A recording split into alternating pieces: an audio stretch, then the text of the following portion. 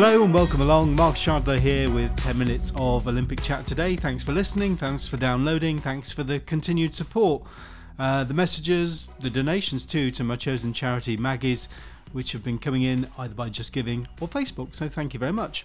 Now, on the last pod we heard from Gianni Regini Moran on his recovery from serious injury and Max Whitlock on the inspiration he gets from his toddler daughter Willow.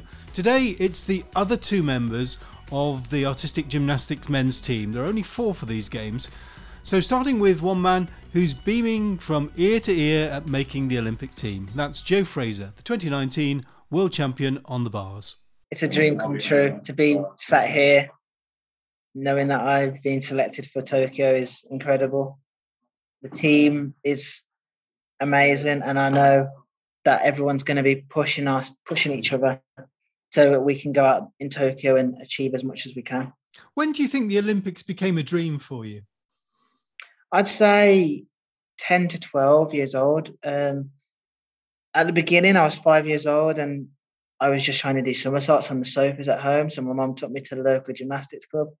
And that soon developed into like an extra day a week. And then once I'd started to be going there 4 or 5 times a week, it was like an obsession, and I loved every second of it.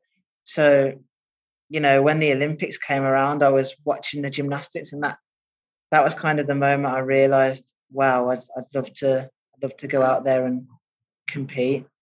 Really? So who were your heroes then growing up? Did you have any? I'd say Lewis Smith. You know, that was probably my first gymnastics Olympic memory of 2008 when he got that bronze medal. And then I was lucky enough to be on the national team from around 10, 11 years old. So I would see him at the national centre and think, wow, if he can do it, then why can't I? And that kind of pushed me to try and better myself daily and put myself through hard work. How exciting is that for an 11 or 12-year-old to see these icons of the sport in training? Honestly, it helped me see how real it could be. And having people in front of you that have done it beforehand makes you truly believe it's doable. I feel like if I was the first generation trying to do that, it would have been harder for me. So I don't know how hard it was for them to have started the inspiration for us, but I'm more than grateful that they did.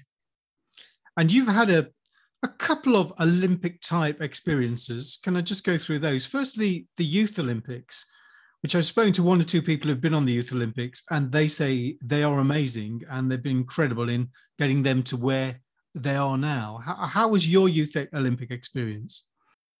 Well, I loved it. It was like the European Youth Olympic Festival. So me, Gianni, and another teammate of mine, Hamish, were able to go out there. And you know, I was very young. I was still only 16, I'd say. I was 16, and gymnastics for me was just an obsession. I wanted to achieve as much as I could out there, and you know, it's the first time I'd wore the lion on my chest.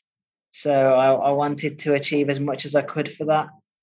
And my friends and family who had put in hard work as well as myself. So yeah, it's the last time I have competed for Team GB, and I'm very excited for the next opportunity I get. Where were those games? Georgia. Okay. And you haven't said how you did, so let's hear it, how you did and the honours that you had there.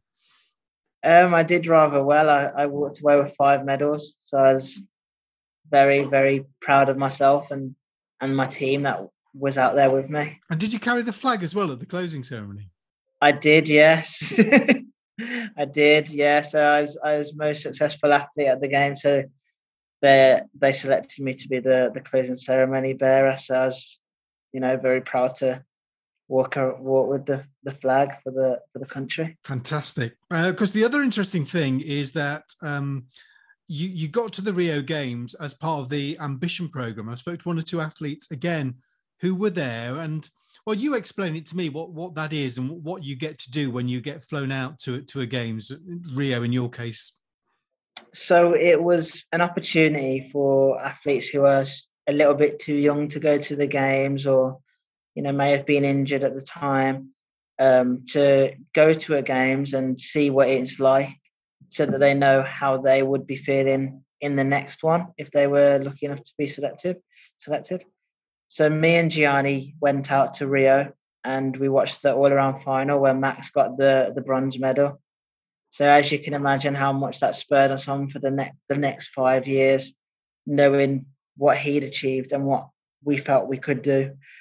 So I feel very, privileged to have been able to go out there. You get to see the training gym, the Olympic Village. So you get a sense of what an Olympic Games feels like.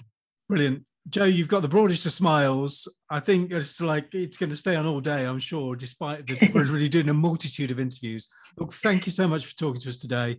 All the best for the coming weeks and, 2.5 months. Thank you. I really appreciate it. That's Joe Fraser. Now, another very happy man is James Hall. He's been an ever-present in Britain's teams for several years.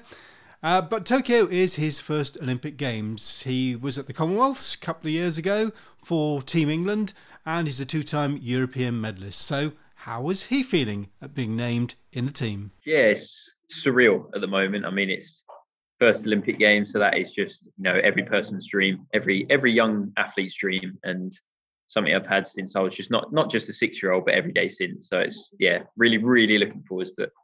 What was your first Olympic memory then?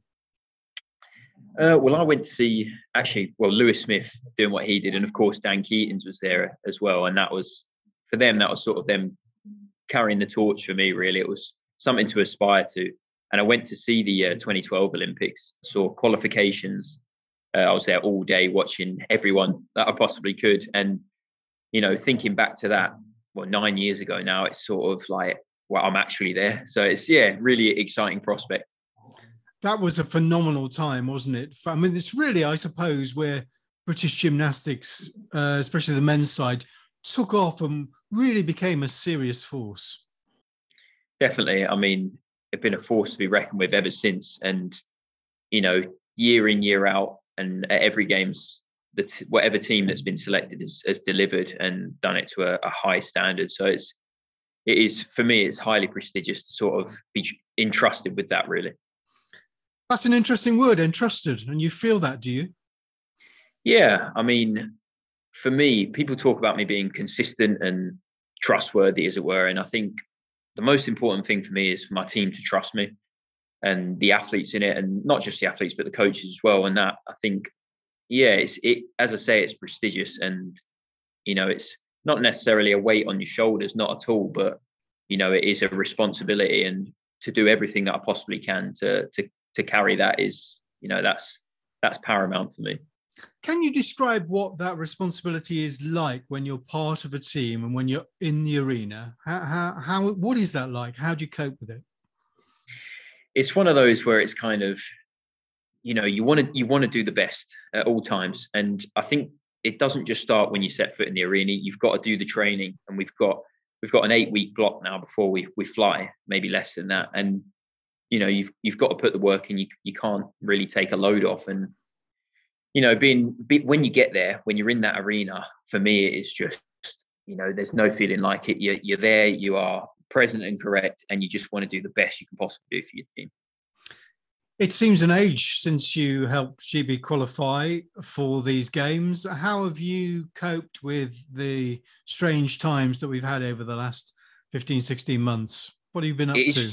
It is strange to think back about how long ago it was. It's madness. But yeah, I mean, at times it's flown, but sometimes it's been quite slow. And I think in the beginning of lockdown, it was very difficult in the sense with coping with what had gone on. And I know the whole world was in disarray, and it was, it's been hard for everyone. But, I've said before, having the right people around you to sort of come out the other side. And, I was fortunate enough to get a pommel horse back home in my dining room, and managed to have a go on that every day, and sort of give myself a routine just every day, 12 o'clock. have a little go on it, keep myself active, and that kind of stuff during lockdown. That really helped. In the dining room? Yeah, it was a bit of a weird one, but made it work. Had a little go, and it seemed to work. Can still do pommel now, so I must have done something right. How did that work? How did it work? I mean, you got plenty of space there, or were you compromised? Yeah, I mean, I was a little close to the walls, but it was like a low pommel horse, so it went along the ground, and made it work. I've got low hanging lights as well, so I was always smashing my head on them. But it was good, and I think I was one of the lucky ones. I don't think everyone was able to do that, so I was quite fortunate in that respect. How are you feeling about the games? Obviously, it's an unusual one. We don't know yet if there'll be home spectators. There certainly won't be away spectators, which often is a feature of the games. How do you feel about all of that? Yeah, I mean, of course it's difficult. Like, my family won't be able to go, and I would say it's bittersweet, but at the same time, for me, it's the Olympic Games is a symbol. For me, it's everything I've been striving towards. It is, the pinnacle of someone's career. In my opinion, that's what it is for me. And to be selected is just as prestigious as it would be in normal times. And I'm going to follow every protocol for keeping myself and others safe. And again, all I can say is that I look forward to it. So what about the next 8 weeks then? It's going to be, it'll be sort of a high level of intensity anyway in terms of training, but we'll have some competitions here and there, whether they're virtual or actually abroad, depending on the situation. But yeah, it's going to be, right now we've had the last 3 trials, and we sort of come off a little bit, and now we're going to be building back up, and it's going to be tough. I will admit, but it's what needs to be done, and we'll do it to the best of our ability, and it's quite exciting. Well, brilliant. Great to see you today. All the best for the next couple of months, and of course in Tokyo itself. Congratulations. Thank you very much. Cheers. And that's James Hall completing today's look at the gymnastics team, which has been named this week. Thanks very much for listening. Thanks for the comments again, and I will see you soon. Bye-bye.